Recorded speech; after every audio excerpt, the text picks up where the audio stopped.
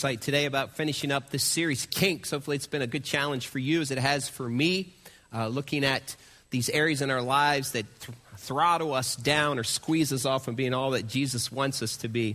And as we wrap up this series today, this message today probably hits a large majority of people. At some point or another, it's hit you. And maybe today you're this person who really struggles in this area. And to be quite frank, if we do, and if we let this become a struggle, we'd live lower and less than the potential that Christ created us to live at. And so this area today that we're addressing today has to do with our thinking. It's a matter of thinking. Just for an example here today, I'd like to ask you to answer this question for me as I pour this Gatorade into this cup. How many of you see the glass as half full? How many of you see it as half empty?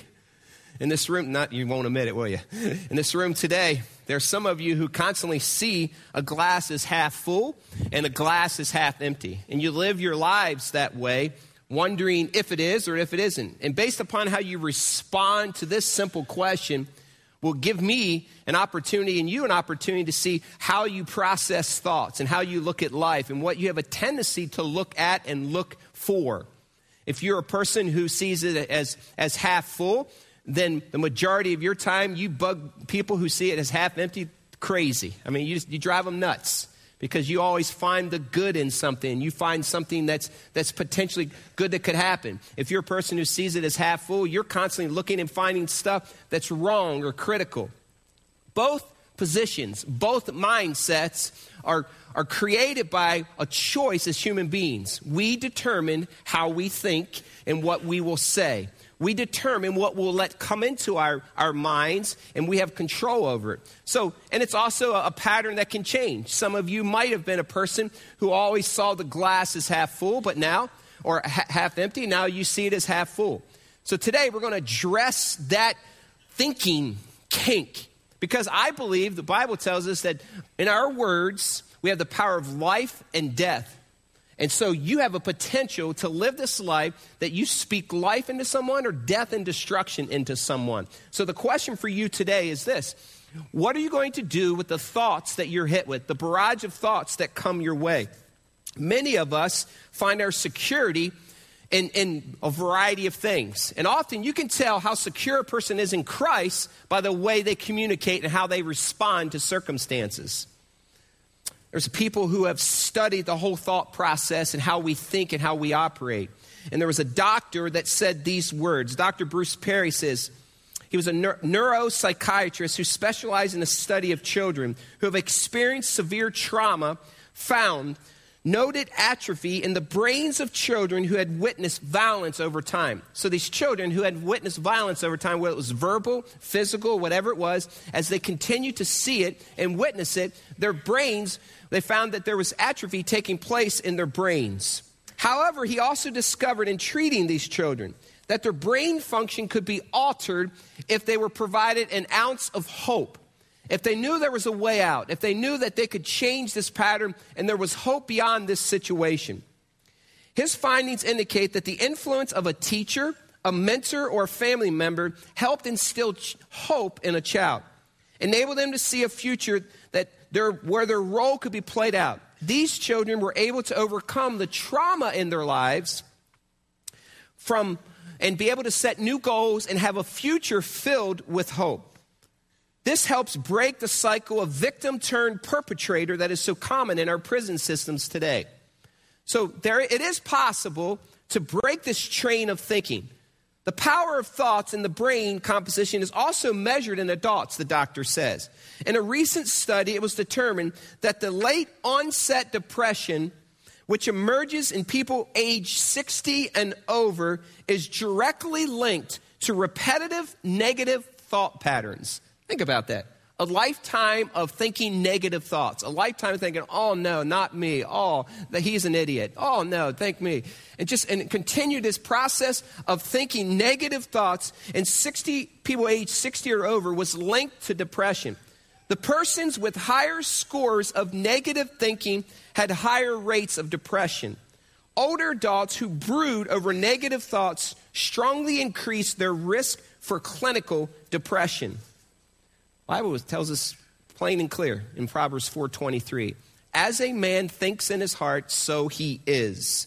In other words, the heart is the cavern. The mind is the cavern or the well that stores up thoughts. And the thoughts that are in this well, this deposit system, help us talk, help us think. And we respond based on what we've taken in. So the question is, what do we do with that? Can we change that pattern of allowing these thoughts that aren't positive, these thoughts that aren't true, these lies from Satan? Can we stop them? Is there a pattern that flushes those out so that we can see the world the way Christ wants us to see the world? Psychologists tell us how a person thinks and their mind determines what you will do and say. Now think about that. Today, you made decisions based upon what you were thinking. You got up and you looked in the mirror and you said, yeah, looking good. You got up and said, oh, not a good day. And so you responded to what you thought. And so two people can look at the same situation, put in the same environment, have the same test model that's there. They could have the same occurrences. Two people can walk in the room. One person will respond based upon the positive thoughts that's already in their memory banks and in their minds. And they respond in a negative way. Another person can walk in, same environment, same people, same situation, and respond differently. It all comes back to what we allowed our minds to be filled up with. So you either see the glass is half full or the glass is half empty. Think about this from a parent perspective. Studies have also shown this, that children who come from a home where there was a negative, pessimistic, poor me mom or negative, pessimistic, poor me dad who constantly saw the evil or constantly saw the bad in situation, who were constantly pointing out faults, these children were more prone to produce the same kind of thoughts and patterns as that. So think about that. If you're looking for a good reason not to be a negative thinker, think about your kids. Maybe that'll motivate you and say, man, after a constant barrage of, look at this, our life, it just sucks all the time. And your kids hear that after 18 years of hearing that and getting bombarded with those thoughts, their minds are filled with that also. Some of you battle negative thoughts all the time. Thoughts that are critical, fearful, and there is nothing good about anything in your life. And by the way, those who constantly see the glass as half empty hate people who see it half full. You put those same people in a work environment, that guy drives me nuts. He always sees the positive. He always sees the good. Doesn't he see that guy over there smells? I mean, you constantly find something in an environment that just poisons the community.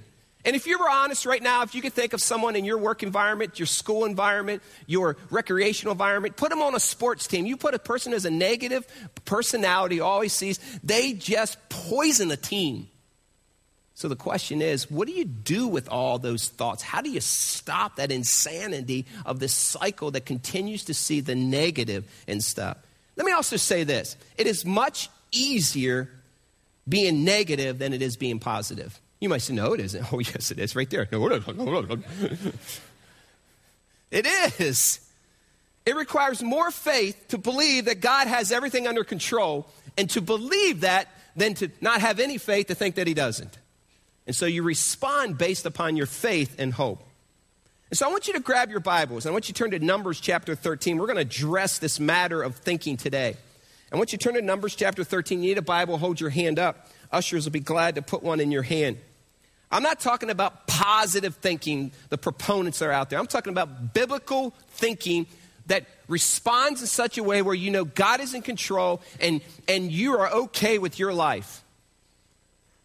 Numbers chapter 13, Genesis, Exodus, Leviticus, Numbers. Turn to Numbers chapter 13. And we're going to look at verses 1 through 3. Numbers chapter 13, Genesis, Exodus, Leviticus, Numbers. When you find that, stand. We're going to read these first 3 verses of this narrative in the Old Testament. Look at Numbers 13, verses 1 through 3. Let's read this together. Numbers 13, 1 through 3. Ready, read. The Lord said to Moses, send some men to explore the land of Canaan, which I'm giving to the Israelites. From each ancestral tribe, send one of its leaders. So at the Lord's command, Moses sent them out from the desert of Paran. All of them were leaders of the Israelites. Now look back at verse 2 again. Let's read verse 2 again. Send some men to explore the land of Canaan, which I am giving to the Israelites. You can have a seat. Okay, let's pause and stop there a second and just think about that. He says, send some men to explore the land of Canaan, which I am what to the Israelites? Giving. Okay, right away. This land, these leaders knew, these 12 leaders who are listed here of the 12 tribes, they went out and they knew prior to going here, they were going to explore this land that God was going to what them? Give it to them. It was already promised. I'm giving it to you. They knew before they left, guess what? This is our land. I'm going to put my house up on the cliff there. And so they could explore this land with the mindset of, hey, we're taking it tomorrow, baby. They knew before they left, promised victory. They knew before they left, it was theirs. And so before they left, it wasn't, well, I hope we can get this. God declared that he was giving it to them. And so they knew before they left, before they went to explore it. Let me begin by saying this about it's a matter of thinking. You will find what you are looking for. No matter what you're doing, and no matter where you're going, no matter where you work, or no matter where you teach, or no matter where you recreate, or no matter what you do or who you're with, you will find what you are looking for. 12 individuals leave. They go to explore this land. They have a chance to find what they're looking for. I want you to look at verse 26 of chapter 13. They came back to Moses after they explored the land. Look at here, verse 26. They came back to Moses and Aaron and the whole Israelite community at Kadesh in the desert of Paran. There they reported to them and to the whole assembly and showed them the fruit of the land. In other words, hey, there's fruit from the land.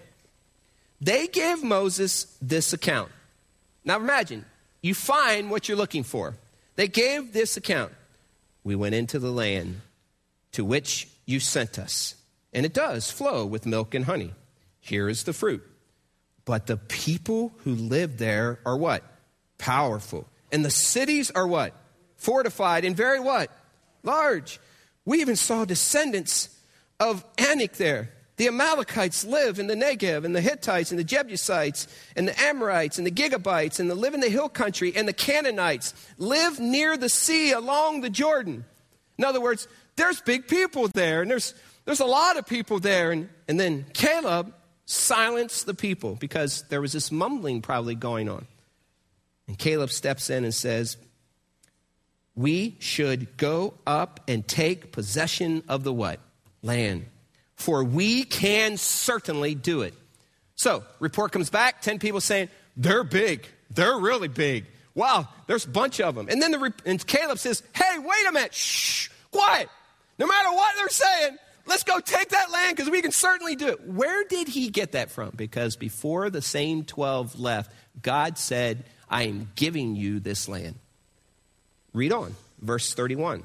But the men who had gone up with him said, we can't attack these people. They're stronger than we are. And they spread out on the Israelites a bad report. And the land they had explored, they said, the land we explored devours those living in it. And the people we saw there, they're big, really big. We saw Nephilim there. The descendants of Anak came from the Nephilim. We seemed like grasshoppers in our own eyes, and we looked the same to them. 12 people go. 10 come back. The majority report is, they're too big, there's too many, I'm running. And Caleb says, hey, let's go take the land. God promised it. Let's take it. How is it that 12 people, because we're going to see Joshua's report here in a second, how is it that 12 people can go visit the same place, same information, same view, walk the same path, and come back and one says, we can't do it, and one says, we can do it. It begins in the mind. And whatever you do with your minds and the thoughts that you allow to reside in your mind determine how you feel and how you respond. And Caleb says, we can certainly do this. Biblically correct thinking will challenge I stink, you stink, and life stinks completely. Every single time. Do you know people like that? Maybe you're that person. It's like you're good for like 2 days and it's like Wednesday. You're done. I stink, you stink, and the whole world stinks. What is it? What is the change that takes place? How does that change take place? What do we do with that information? If we're supposed to be redeemed followers of Jesus Christ and the living God lives in us, we should be different than someone who doesn't know Christ. A lot of us just say our world is doom and gloom, and followers of Jesus, the Word of God says, should be full of hope. Here's how some of that negative thinkers go. Here's how your thinking is processed. Thoughts and phrases like this. How come they always get all the breaks? I never get any breaks. It seems like everything they touch just turns to gold. How come I never get any breaks? How come I don't get that? Or, I just can't do this. This is just too much. Or, he doesn't really appreciate me. Then if he really appreciated me, he would do this for me. Or, she doesn't really appreciate me. I can tell. If she really appreciated me, she would do this. And I'm not even going to acknowledge the 94 things that he's already done. But this one thing, if he really loved me, he would have done this too. Or, I know it's going to get worse, so why even try? Negative people with negative, pessimistic thoughts. Or, I've been here before and nothing's good going to happen. I just don't even try. Why even try? I mean, there's been 70 people who tried before and I was 69. You're not going to do any better than me. Hey, go home. Have you ever been around people like that? Every part of me just screams. And so the thought is, kill, kill, kill, kill. And I process it, no, no, no. But have you ever been on part of a team? Have you ever played on a sports team that someone sees that they watch the opponents warming up? Wow, he's big. Wow, he can dunk. Wow, he can shoot a three. Wow, and I think, we're going to defend him. We're going to stop him. Let's be the first team to stop him. You see, you can get information based upon what you see, and you find what you are looking for. At the center of negative, pessimistic people is a shallow view of God. Listen to me. At the center, at the core of negative, pessimistic people is a shallow view of their God. 10 leaders coming back with a report, we can't do it. By the way, they wouldn't lead anything for me. Think about it. Do you want to be led by someone who's pessimistic? You're saying, well, that's my workplace every day. There he is. He always finds I did 94 things. We got the product done, everything done, and I'm excited thinking, yeah, bonus baby comes over and says, you could have had 95. You ever had someone like that? Just it can't find anything good in anything. And if God promises something in this case, how is it that 10 came back and said we can't do it, and 2 come back and say we can? Numbers 23:19, don't turn there, says this. God is not like people. He tells no lies. He is not like humans. He doesn't change his mind. When he says something, he does it. When he makes a promise, he keeps it. People with toxic minds, poisonous minds, are fearful and rarely find contentment. You find someone who's pessimistic, you find someone who's negative, majority of the time, they're rarely content people. They wake up and say, oh, I don't like the way my body looks. Oh, I hate my hair. Oh, I can't stand my jeans. Oh, I need another pair of shoes. I hate my house. I wish it was bigger. Oh, I wish my TV was that 50-inch one that was on Target for $2.99. I should have stood in line, but I know people would beat me to it. I mean, it's just everything about them is pessimistic. I wish my kids were better at this. I wish my son could do that. I wish my daughter can do that. Oh, I can't believe that kid. He really thinks he's something. And so you have this constant barrage of words that come out that destroy. And in Philippians chapter 4, turn there. Keep your finger in Numbers and turn to Philippians chapter 4. Galatians, Ephesians, Philippians chapter 4.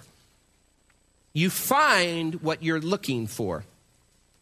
Paul had a lot to say about our words and about our actions and about our thoughts. And in Philippians chapter 4, in verse 11, he says this. Paul says in verse 11 of Philippians chapter 4, I am not saying this because I am in need, for I have learned to be content whatever the circumstances. I know what it is to be in need. I know what it is to have plenty. I have learned the secret of being content in any and every situation, whether well-fed or hungry. The reality is it is possible, no matter what life throws at you, because you have Jesus Christ, that you can be in content in that situation. Toxic minds are also critical all the time. People who are pessimistic, people who have poisonous thoughts are critical all the time. I would never do that, they say. Can you believe these people? I don't like these people. I can't stand Pastor Jim when he talks about this. And so right away, these thoughts come through your mind. Have you ever been around someone who everybody in the world besides them is an idiot? Have you ever? Man, he's just an idiot. She's an idiot. And so, I know people like that. This marriage, or a thought like this marriage will never last if it wasn't for me. It would never last if it wasn't for me. All those thoughts are self-centered. All those thoughts are a higher view of yourself than of others. And all those thoughts come from a shallow view of God. Pessimism and negative thoughts and people who don't think the way Christ wants them to think in a biblical way have a shallow view of God. You'll find what you're looking for in any situation. And some of you are constantly looking for the toxic stuff. And to be quite frank, you're not a very pleasant person. And some of you think that if I just tell people how horrible my world is and how horrible I have it, that people will just run to me and they'll feel poor, they'll feel bad for me. Let me tell you, when people hear you after a while and you're constantly throwing all those negative thoughts and it's poor me, people repel and run from you. It's not attractive to be a person who's always saying, poor me, look at me, life sucks, look at this, look at that. Listen to me. That will never attract. Listen to me, girls, ladies, single girls. If you're want to get into a relationship with a guy, pointing out all your faults and how weak and anemic and the areas in your life and hoping that because you have this view of yourself that some man's going to come running, he is going to run away from you. Same for men. Because everything you see has a negative view. And all you want to do is find faults in other people. You have become a joy stealer in the life in which Christ intended you to live with all kinds of freedom and joy. So how do you get there? How did you get there? Did you just wake up one day and say, well, the glass is half empty? Did you wake up one day and say, oh, the glass is half full? How do you get to a point where your life is constantly negative, where you constantly see the poor and you know everything's going to turn to doom and gloom? How did you get there? I'll tell you how we get there.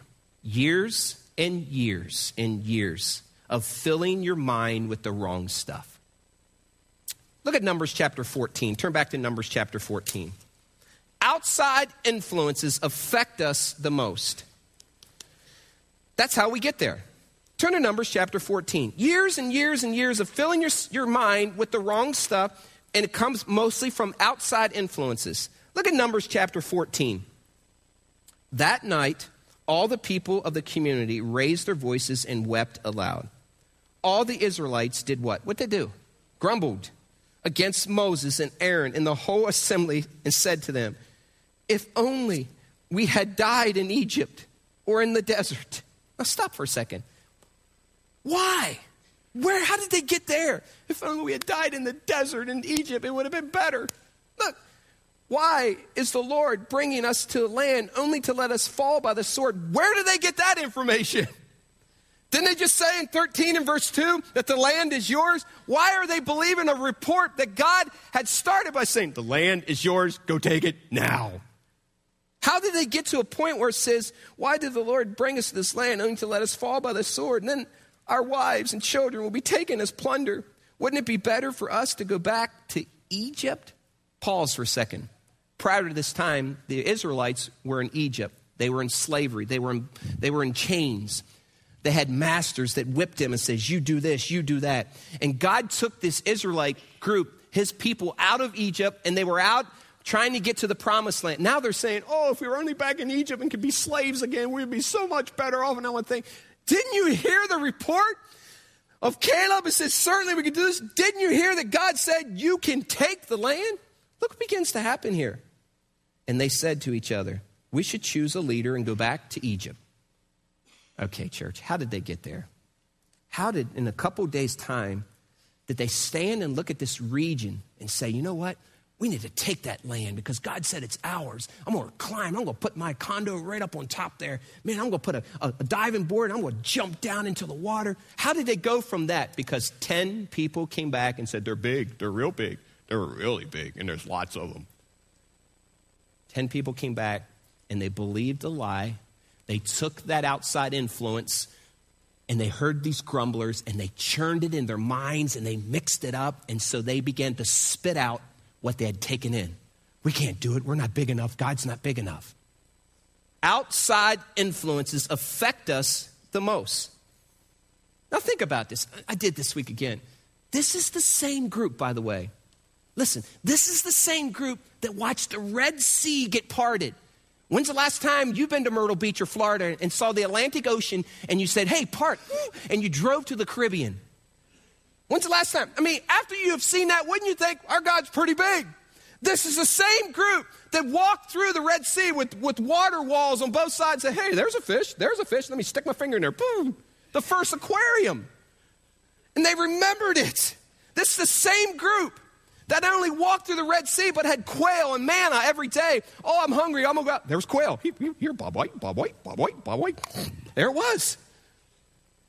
This is a group that had wafers falling from the sky, and every morning they would eat them, and God provided. And now they're saying, I don't know if God can beat these people from the Negev and the Hittites. And because they allowed an outside influence that said, we can't do it.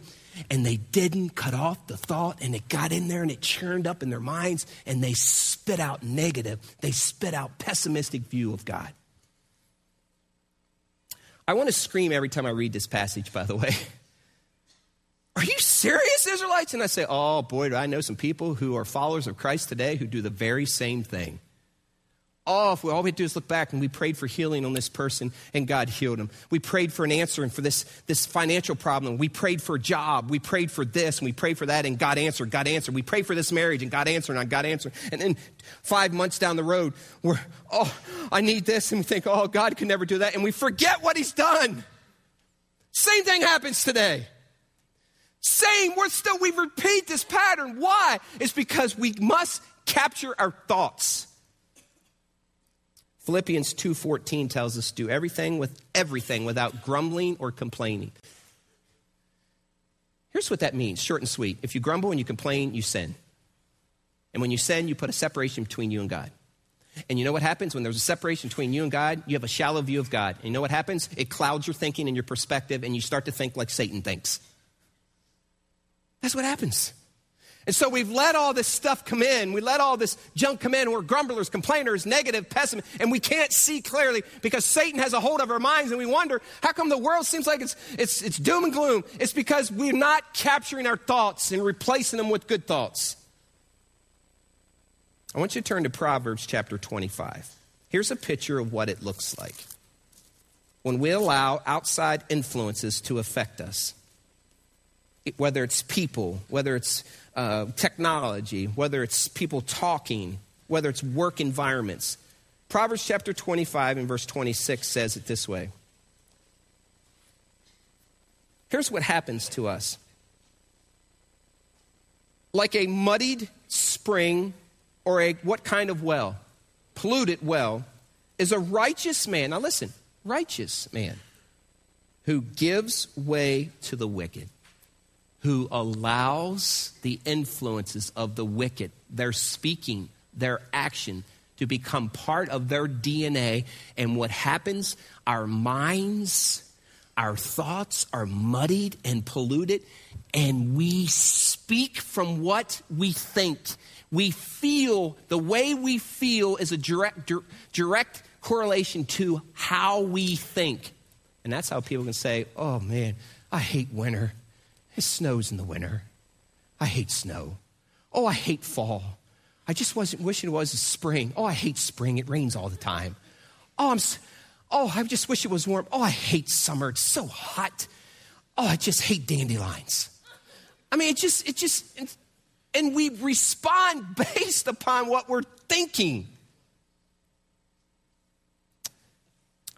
1 Corinthians 15:33 also tells us this about outside influences. Bad company corrupts good character. Listen to me on this today. More than what you want to admit. You hang out with someone who is influencing you more than you're influencing them. Their DNA, their lifestyle rubs off on you. And if it's not good and you allow it, it'll corrupt your character. because the influence from the outside can influence you, and you begin to allow this polluted, muddied worldview to get into your brain because you're not cutting it off. Now, we're supposed to go and be light in a dark place, and you know when you're able to stand up strongly, and when you're able to, you go do it, because that's what Christ wants us to do. But if you're in a spot where you know you're weak and that influence of that poor character is influencing you, get out. 1 Thessalonians 5:21 and 22 says it this way. Listen to what it says. Paul says, test everything, hold on to good, avoid every kind of evil. Test everything, hold on to good, and avoid every kind of evil. I want you to turn to 2 Corinthians chapter 10 and verse 5, and I'm going to explain something I think is critical in outside influences. Turn to 2 Corinthians chapter 10 and verse 5.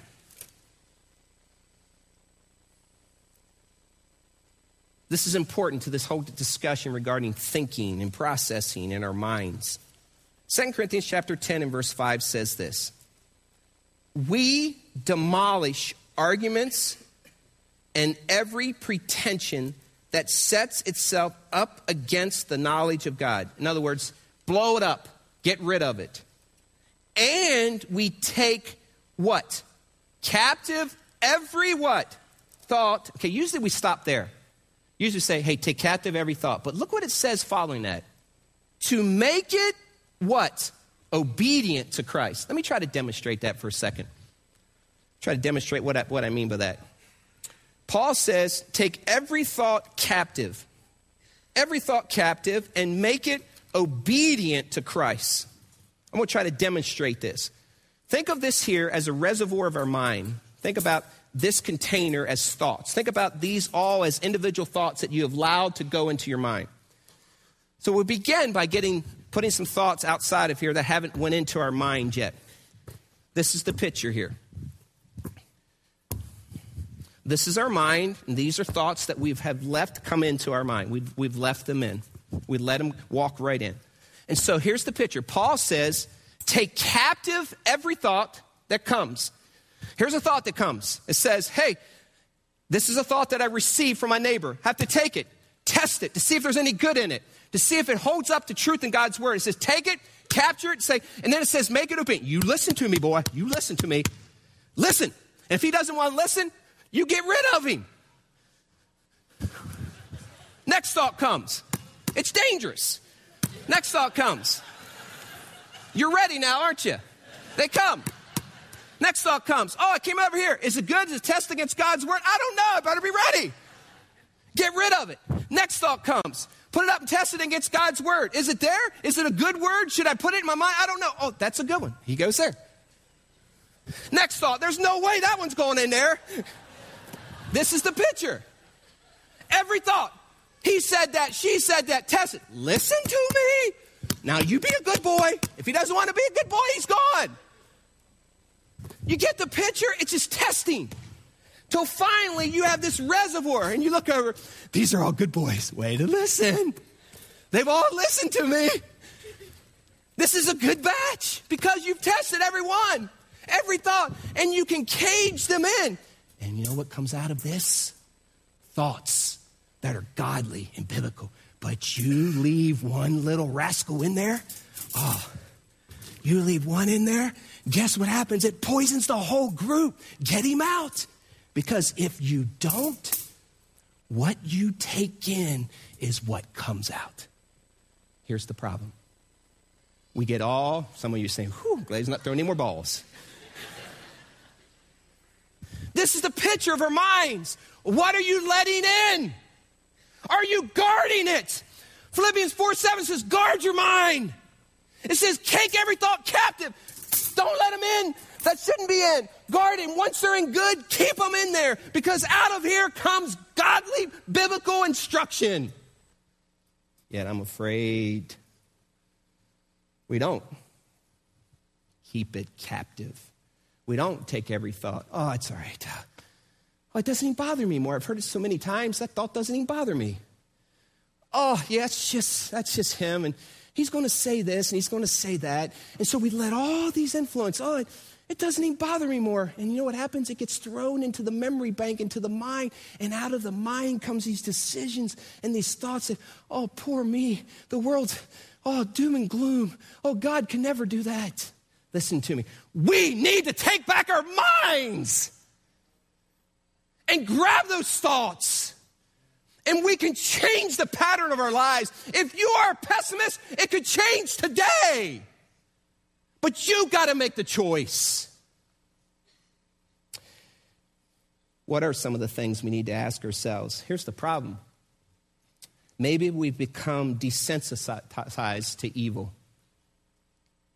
Or maybe our conscience have been seared from not taking so much critical thoughts, and all that's in there, it's so polluted that we can't even think clearly because we haven't been taking our thoughts captive and making them obedient. Listen to me, thought. You're never getting in here. Ask yourself these questions. How you guarding your mind? What kind of job are you doing? Are you letting stuff in, husbands, as you're the gatekeeper of your family? Are you letting stuff come in from the outside into your TV, into your magazines, into your community, into your home and your kids and who they play with? Are you guarding and protecting the outside influences so that their minds aren't corrupted?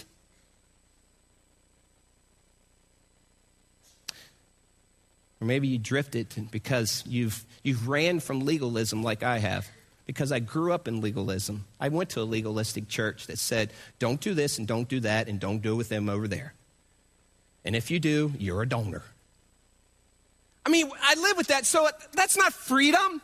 But maybe some of us are abusing our Christian liberties and we're drifting and we're moving from what's truth because of the freedom we have. We got to guard our outside influences that affect our thinking. Just think about this for a second. How many of you are even bothered by the F-bomb anymore? How many of you go watch a movie and it's like, oh, it's just the F-bomb. I've heard it so many times, it doesn't do anything to me. Oh, maybe.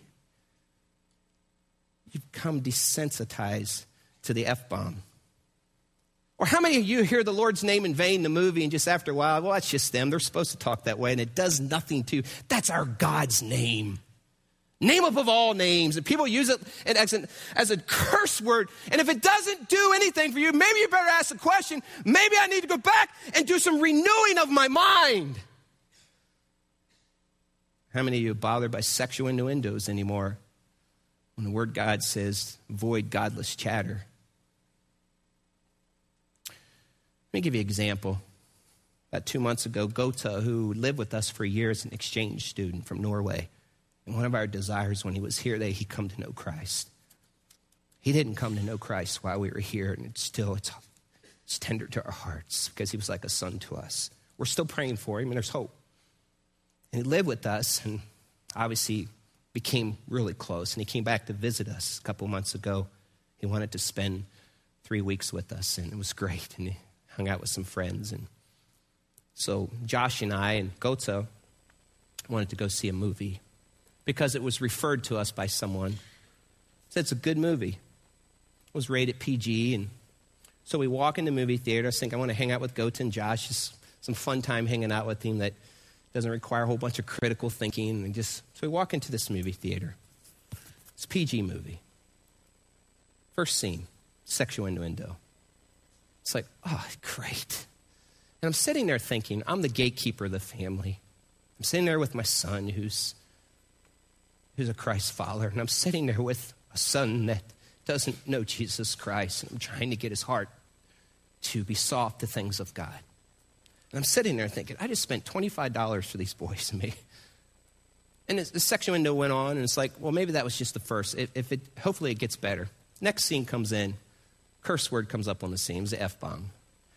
I started to sweat sitting in the movie theater. That's what happened to me, I really did. It's just, do you, by the way, sweat when that happens? I began to sweat and realize I don't belong here. And so I'm rationalizing all these thoughts. One is, I know this is killing him. And I'm thinking, Gota, I don't want to influence Gota in a way that makes us look like that we're against anything of the world. And so I was wrestling back and forth and I had to come back and I said, all right, I got to get out of here. So 6 minutes into this $25 movie with popcorn, $35. I looked at Josh and I said, man, we got to get out of here. He said, Dad, I was thinking the same thing. We pop up. We exit out of this movie theater, and I'm thinking, I hope no one from Grace see me coming out of this movie. And I walk outside and leave. Why? Because I took the name of Jesus Christ into that movie theater, and I sat down, and I'm a Christ follower. And every part of me was taking these thoughts and capturing them and saying, this isn't good, this isn't good, this isn't good, this isn't good. I don't need this stirring around in my brain and my thought. And we walked out. Let me ask you, have you become desensitized to just movies, period? Do you, as husbands and wives, do you watch movies and say, oh, it's just this one scene and it'll be okay? Do you let that stuff just kind of go and not even worry about it? Think, well, it's just this one scene. Or how about this movie? By the way, you have Christian liberties. You can do whatever you want. And by God's grace, he gives us our own convictions. But for instance, how about the movie Unstoppable? Did you realize that this movie, I went to pluggedin.com. Do you realize that movie, which I've heard lots of good reports about, do you realize that the F word is just unloaded in that movie? Do you remember? Did it not bother you? Do you realize that over a dozen times the word poop in another way is said? Did it bother you? Do you realize that 10 different times in this movie the words donkey's butt was said in a different way? Do you realize in this movie that the Lord's name was used in vain over a dozen times? Did it bother you at all?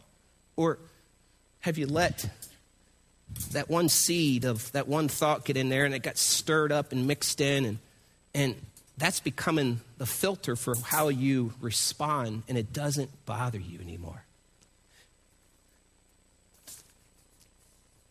How about TV?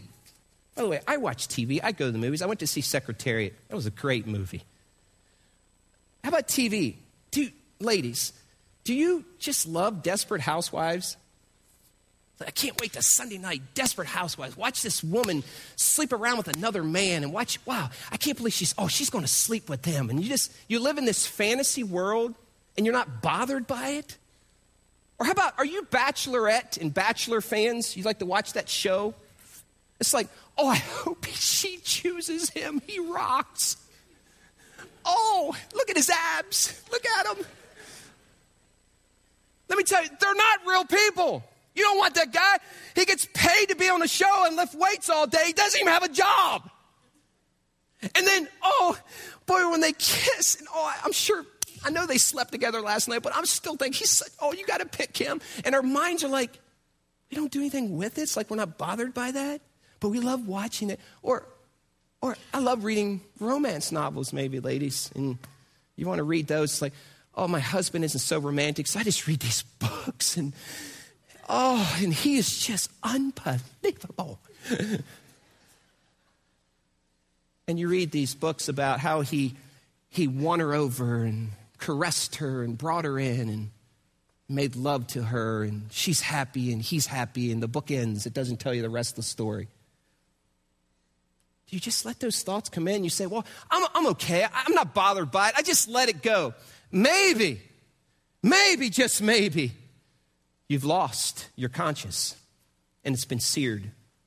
Maybe, just maybe you drifted with these Christian liberties that we enjoy because there's freedom in Christ. And maybe, just maybe, that's why all this junk comes out of you.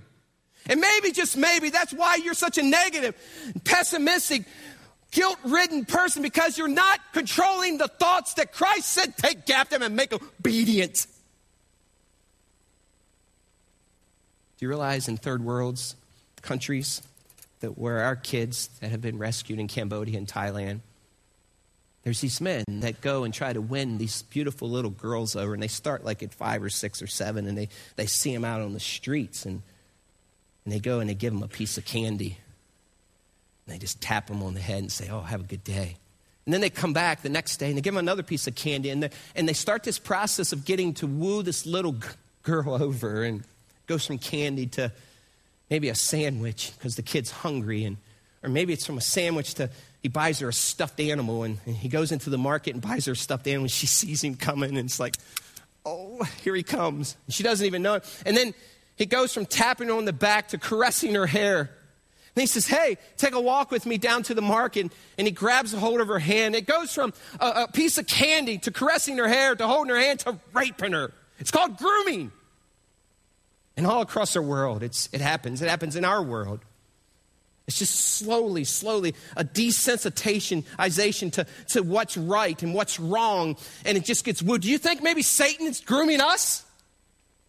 You think he's just kind of we no longer, we see something and we hear something, we think, I'm not even bothered by that anymore.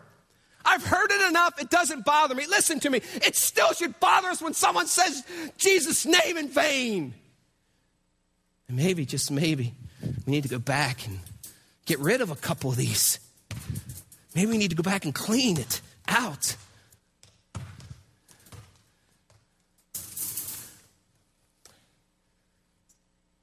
Let me give you an example. Your kid wants to go see a movie, and you know that the movie has a scene in it because you heard. And your kid says, oh, it just has this one scene. I'll be okay, Mom. I'll be okay, Dad. It's like taking a good pumpkin pie. It's like taking a good pumpkin pie. This is a good pumpkin pie. I love pumpkin pie. It's like saying, giving this to your kid and saying, you know what? Here, it's really good, except when I made it, I put this one piece of rat poisoning in it. I put this one piece of rat poisoning in it, and I mixed it in. Rest of it's pumpkin. Here, have a piece.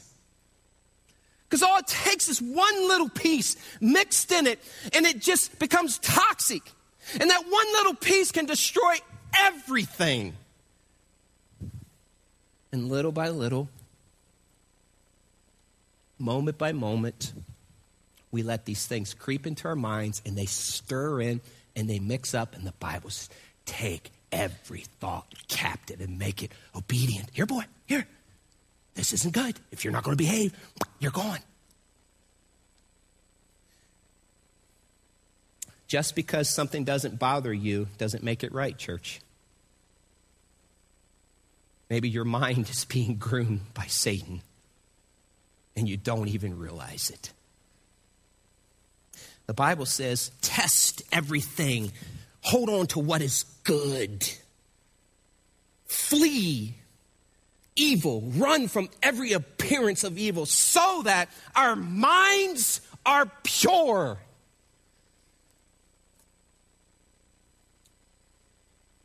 So how does that begin and continue? It begins by transforming the mind. Transformation begins in the mind. Look at Numbers chapter 14. Look what happens here. All this negativism on the campus here. Everyone wants to go back to Egypt. Everyone wants to go back to what they had before. And then in Numbers chapter 14 and verse 5, they're saying, let's go back to Egypt. It's so horrible, so bad, negative. Then Moses and Aaron fell face down in front of the whole Israelite assembly gathered there. They couldn't take it. Joshua, son of Nun, and Caleb, son of Jephunneh, who were among those who had explored the land, tore their clothes. And they said to the entire Israelite assembly, the land we passed through and explored is exceedingly good. If the Lord is pleased with us, he will lead us into that land, a land with milk and honey, and will give it to us. Only do not rebel against the Lord, and do not be afraid of the people of the land, because we will swallow them up. Their protection is gone. The Lord is with us. Do not be what of them? Afraid. Church, listen to me. Negativism, pessimism is a shallow view of God. And somehow we've let these thoughts think that our God isn't big enough. He promised victory the same way he does for us today. Yet we could walk through this life and not believe that based upon what we've let into our minds. Galatians 6, 7, and 8 says, do not be deceived. Do not mock God. A man reaps what he sows. Let me just say this. Sometimes this isn't put in the context of words, but let me tell you, what you speak is what you plant, and what you plant is what you grow. You go to an environment and say, oh, I hate life. You are planting the seed of hate life. You think your life is not going to be a hated life? Oh, I hate that person. I hate that boss. You think when you walk into an environment that you say, I can't stand them, that somehow that's going to make your environment better? You plant it, you grow it. That's what you get. Listen to me. We have power with our words. We can walk into an environment and change it through us. The way we respond to negative things can change the whole environment.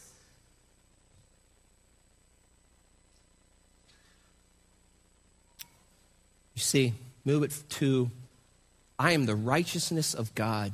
I am redeemed, follower of Jesus Christ, and with God all things are possible. I am redeemed, justified, and sanctified. I am believing that God will walk me through this, even if it's the valley of the shadow of death, because he promises never to leave me nor forsake me, and we're doing it together.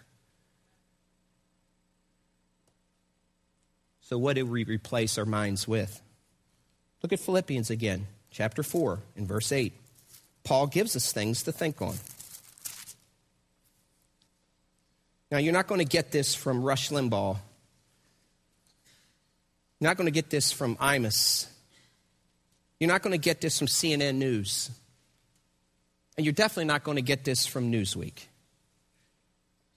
Philippians 4:8 says, finally, brothers, Grace Community Church, whatever is what?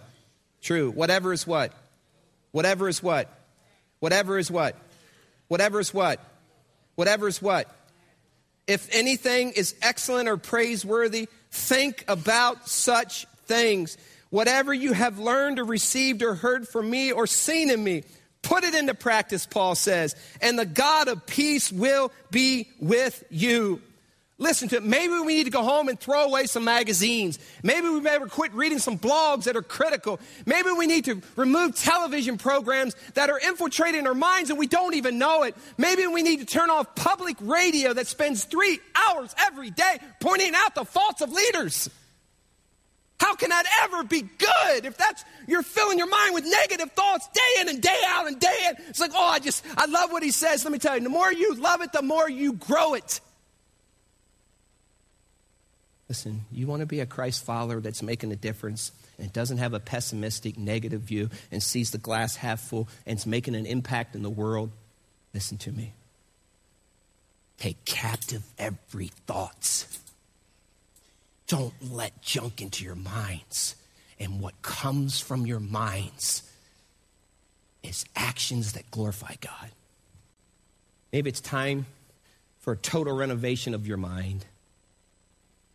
Maybe it's time for new patterns of living. Maybe it's time for new friends. Maybe it's time for new subscriptions. Maybe it's time for new TV viewing. Maybe it's time for just focusing on what is good, the Word of God, and spending time with life, with stories of life change and what Jesus has done in people's lives. Maybe it's time to spend more time thinking on noble, holy thoughts than what the TV is telling you. You have a choice. And the choice is this. Take captive every thought and make it obedient to Christ. And when you do, what you see will change. God, help us today. God, help us to take control of our thoughts and our actions. God, I pray for restoration. I pray for some rotor-rooter work done in our minds. I pray for some radical life changes so that we don't end our lives way below the redemptive potential that you created us to live. I pray that our life is a signpost for Jesus Christ in every form and fashion. I pray that we'll remove all these kinks so that our lives bring glory to your name. In Jesus' name, amen.